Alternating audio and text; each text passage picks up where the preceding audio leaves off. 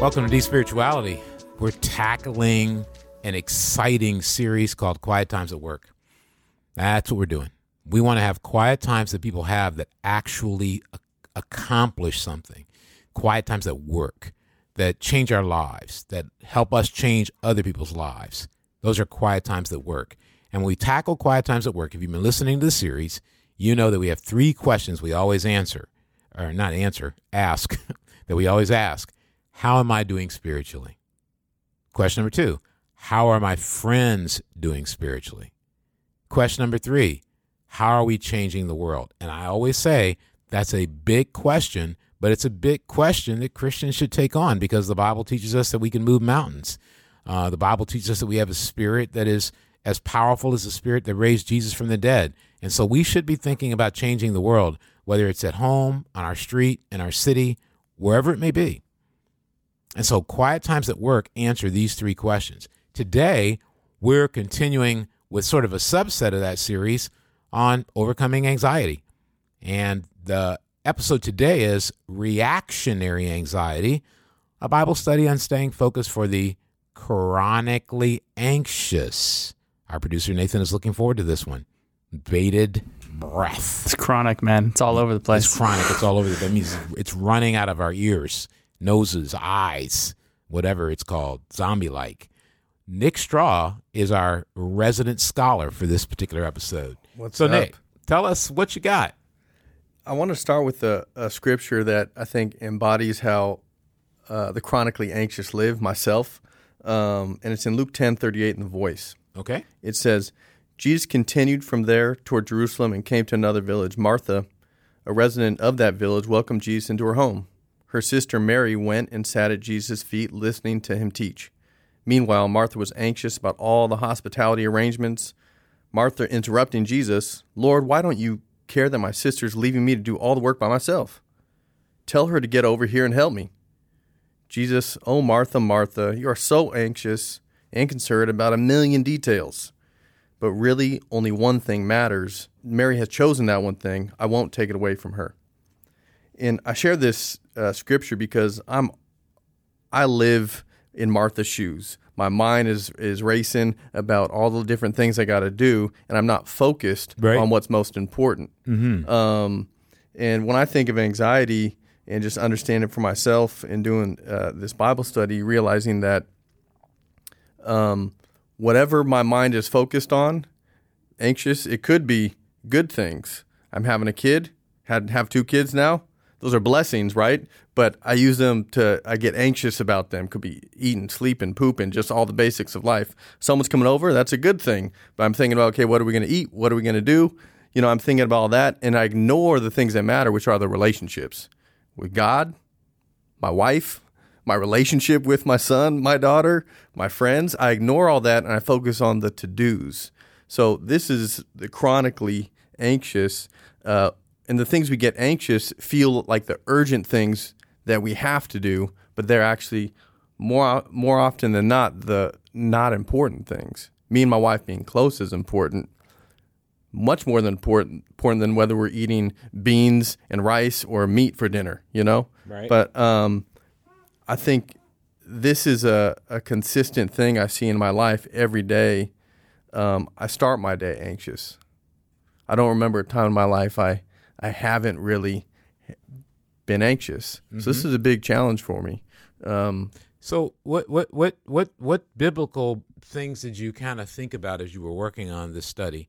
Like, I know you studied out Luke 10 there. I think it was Luke 10. Mm-hmm. Is that right? Yep. I know you studied that out. But what other kinds of biblical study did you do to examine this topic? Or are you still in the process? What do you got? I'm still in process. I did a few different things. I did a word search through 8 to 10 different translations on the word anxious and anxiety. I typed in ANX actually, and I got all the versions of anxiety, and that came up in a lot of scriptures. And I came up with a few different things that cause anxiety, but also some inspiring teaching on how to overcome it.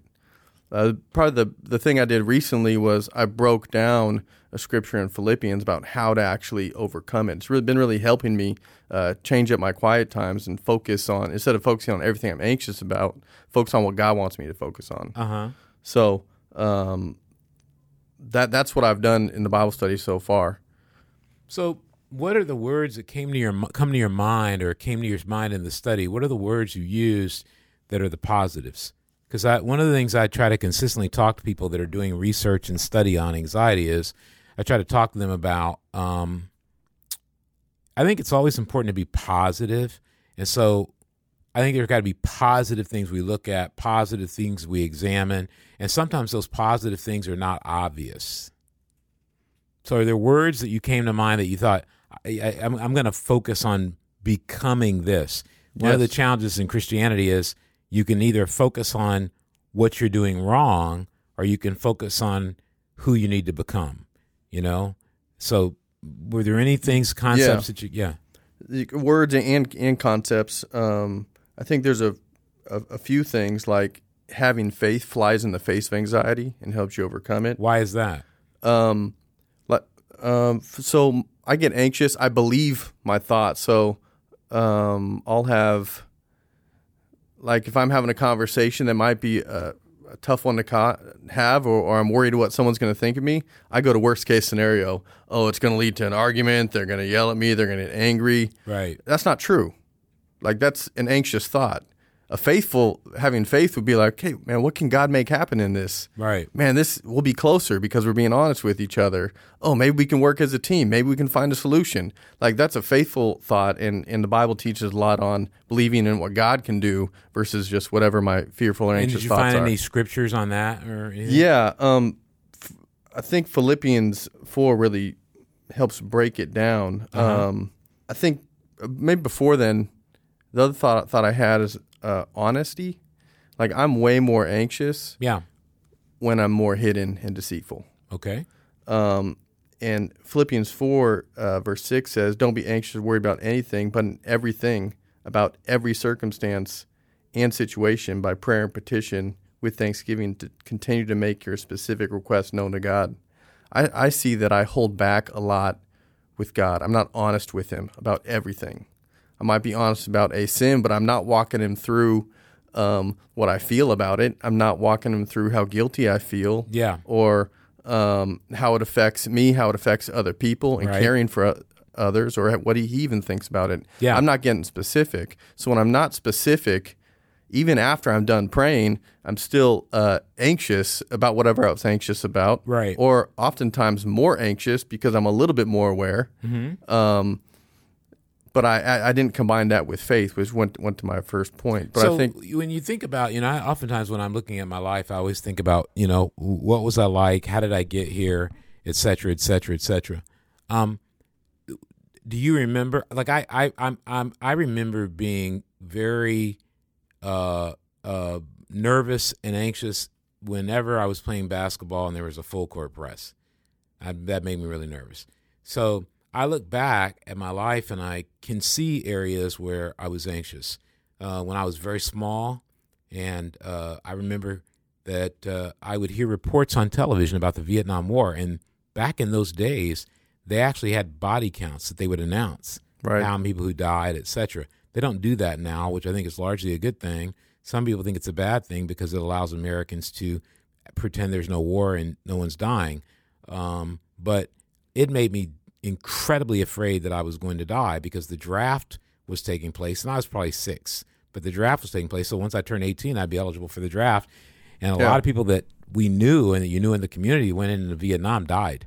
They didn't come back, or they came back severely with severe levels of disability in their life. And so I got really fearful of dying and all these things. Sometimes I think it's important for us to do some self-examination and ask ourselves the question, how long has this been going on? How long have I been anxious?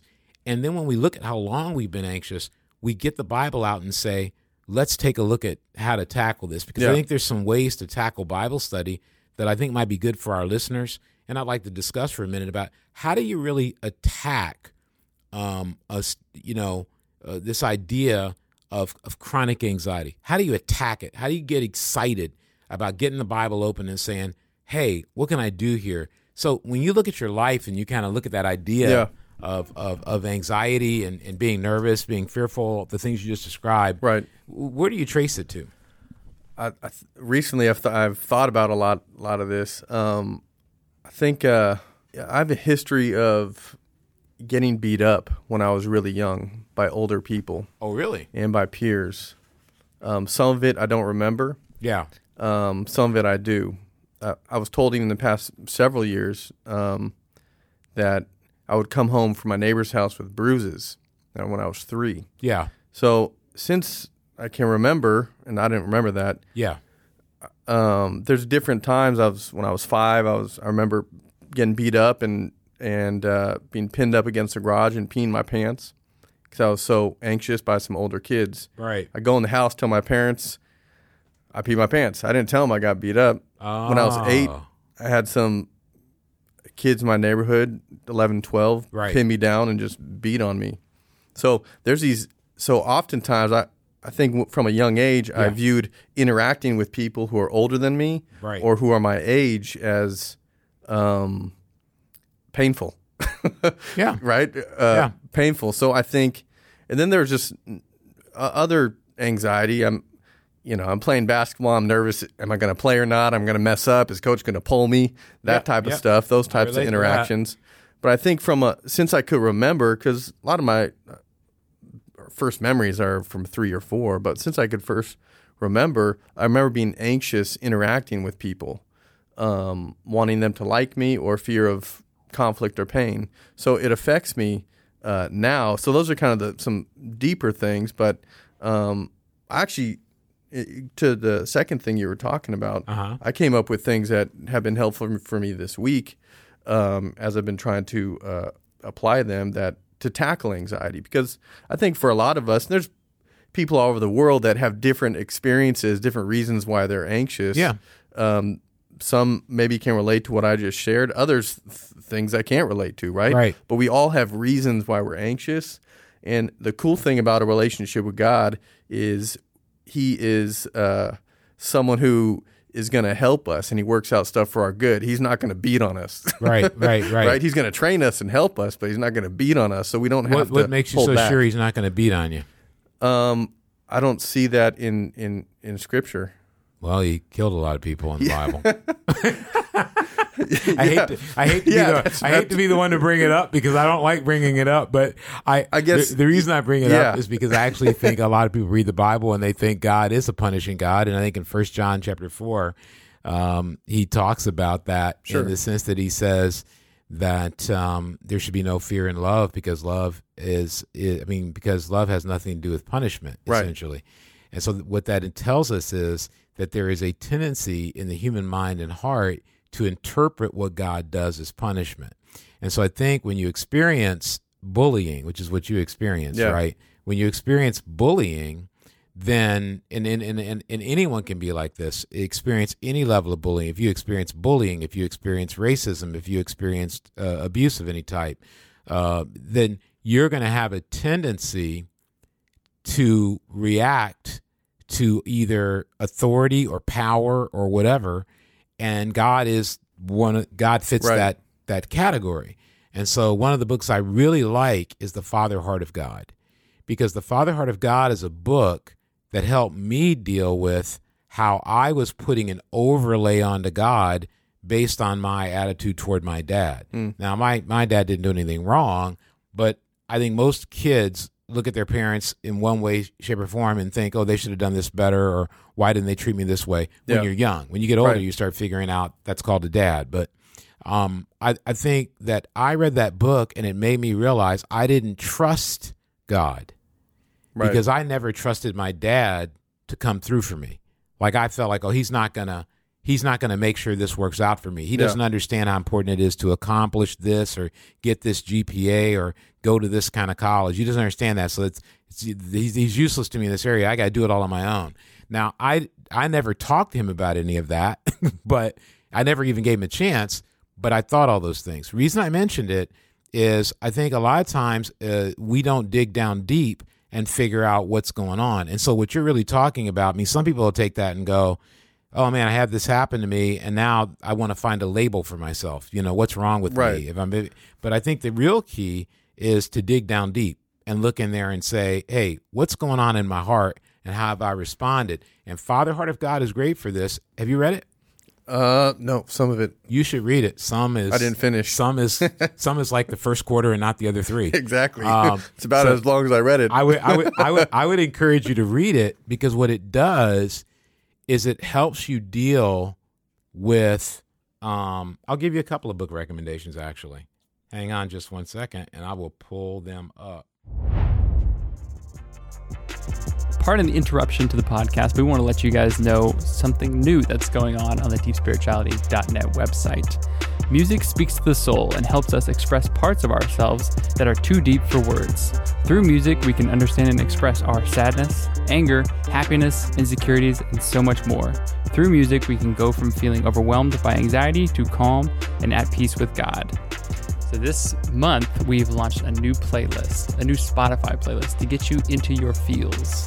All right, and I have Parker and Alexis here to tell us just very briefly, what is the new playlist called?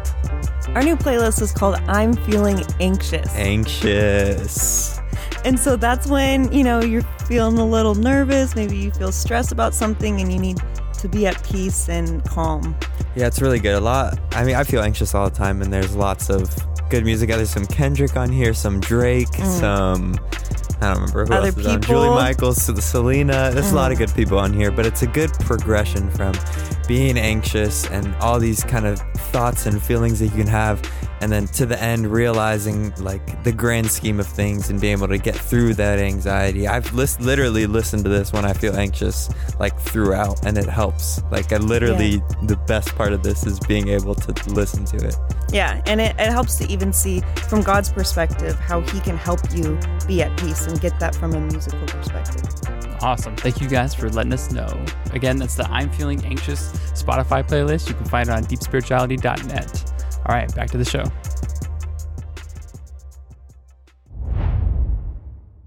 So there's a book called Healing for Damaged Emotions. Now, I read it a long time ago, and it's written by David A. Seamans, and he has a workbook and a book. But I read that book a long time ago, probably in the 80s or something like that. But it's a great book. The reason I like the book is it makes you search through your emotions.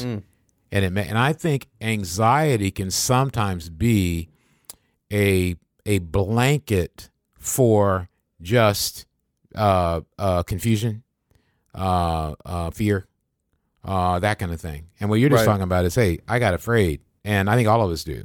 And so you have to face the fears and then overcome those fears. I think that's a really important thing to do.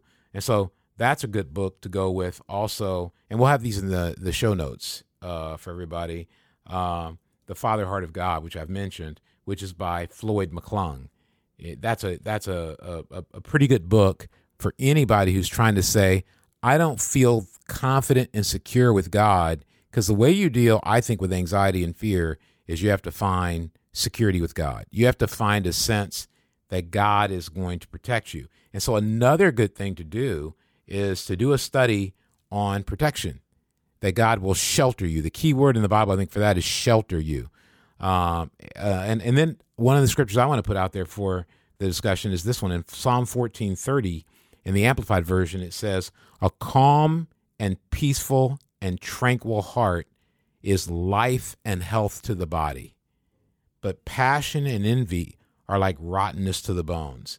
Now, I'm not a big time, UFC. Is that what it's called? UFC? I'm not a big time UFC guy, Ultimate Fighting Championships. Yep. Mm-hmm. But I believe the first I may be wrong, but I believe the first Ultimate Fighting Championship was won by one of the Gracies, the Gracie family. They're Brazilian jiu-jitsu. Yeah. And they're just incredible. And you can research them if you want to. I just have friends who know about them, and I've read about them a little bit. But one of the things that they did is they changed the style of jiu-jitsu and really revolutionized it and have had a tremendous influence on fighting, UFC fighting all over the world. The reason I bring them up is breathing is one of their key approaches, creating calm. And one of the things I think is important for all of us who deal with anxiety, and I think most of us do, Right. is that we get into a mode where we start to learn how to be calm. It's one thing to focus on our being chronically anxious, but it's healthier to focus on being tranquil, peaceful. Right. Let me ask you a question. Who do you like, books or movies better? Movies. I'm definitely a movie guy. Give me the most peaceful, tranquil character you've ever watched on screen.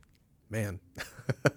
Peaceful, tranquil character. Yeah, peaceful, tranquil character you've ever watched on screen. I mean, Forrest Gump, Tom Hanks, it seemed like dude was always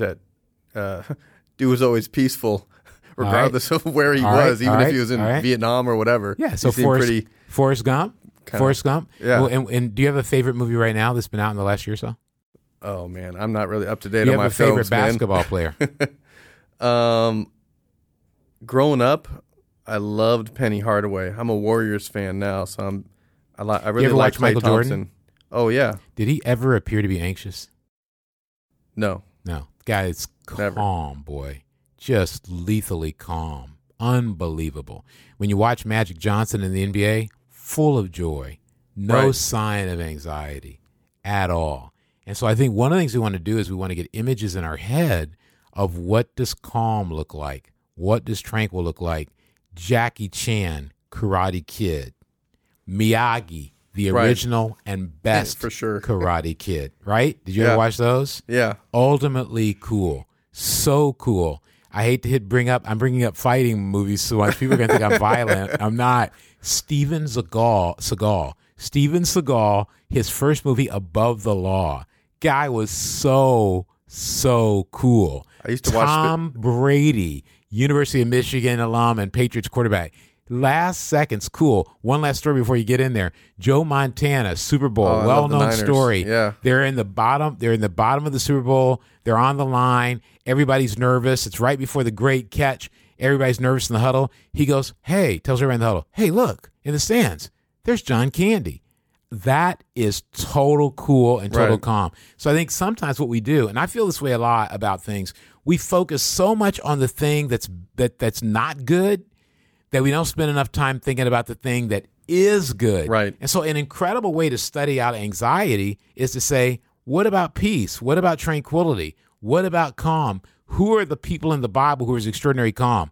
David against Goliath. I mean, Right. how cool do you get? There's the cool of innocence. Like he was like, no, God's bigger than this, man. I fought bears and lions. I don't understand what all the tussle's about. God takes them out.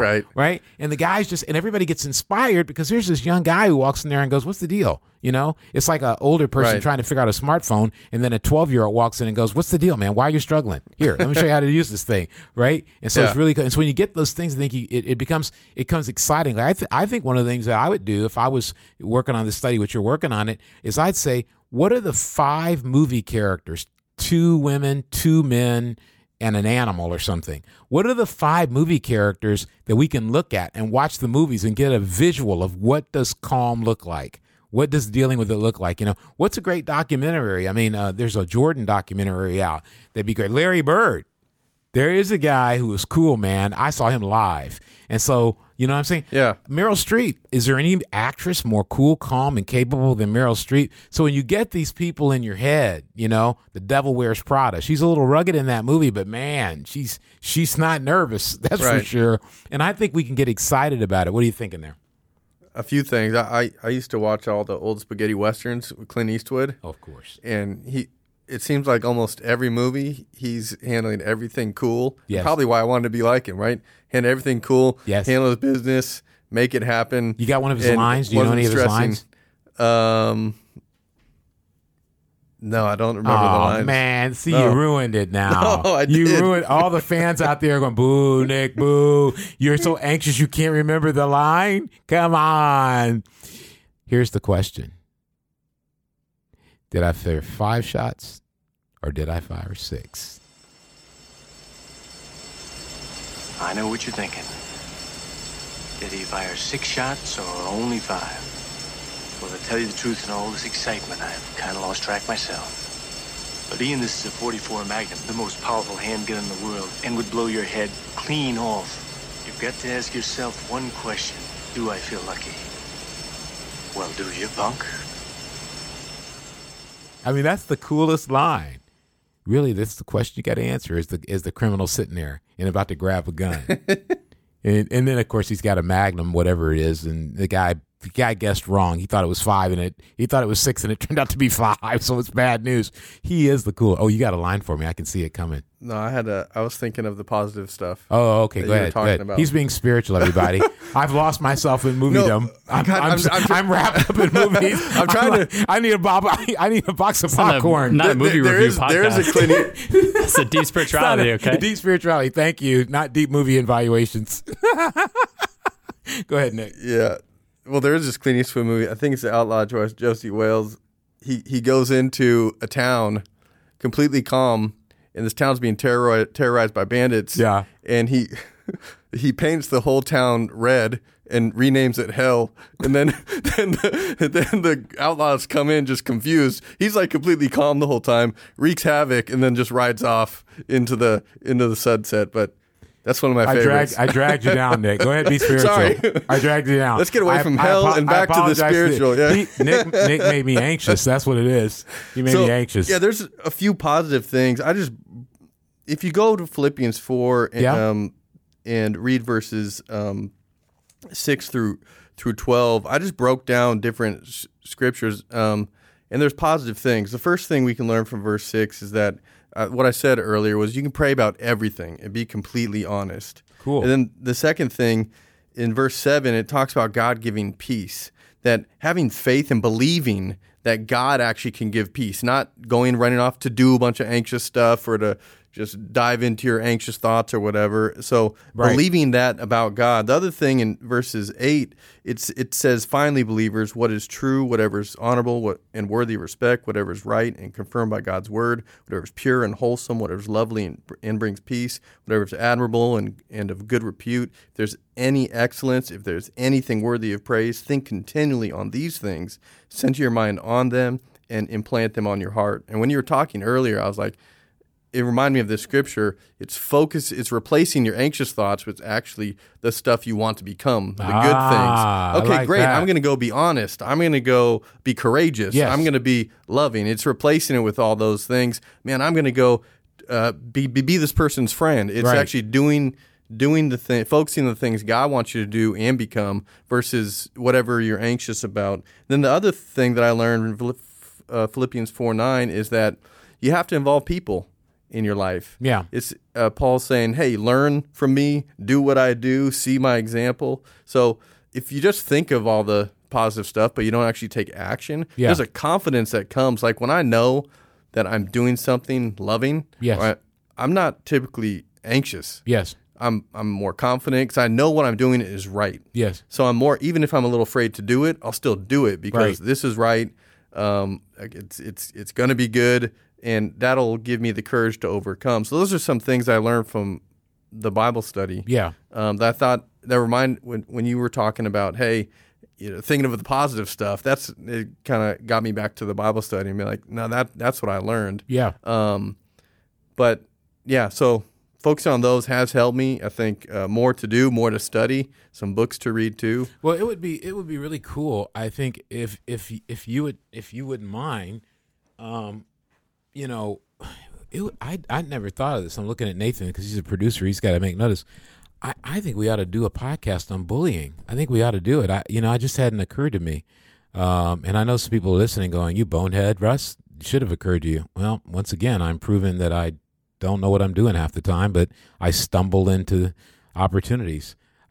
Because I think that what you were talking about, Nick, reminds me that, and it's not like I didn't face, people making fun of me and stuff like that. I think I did too.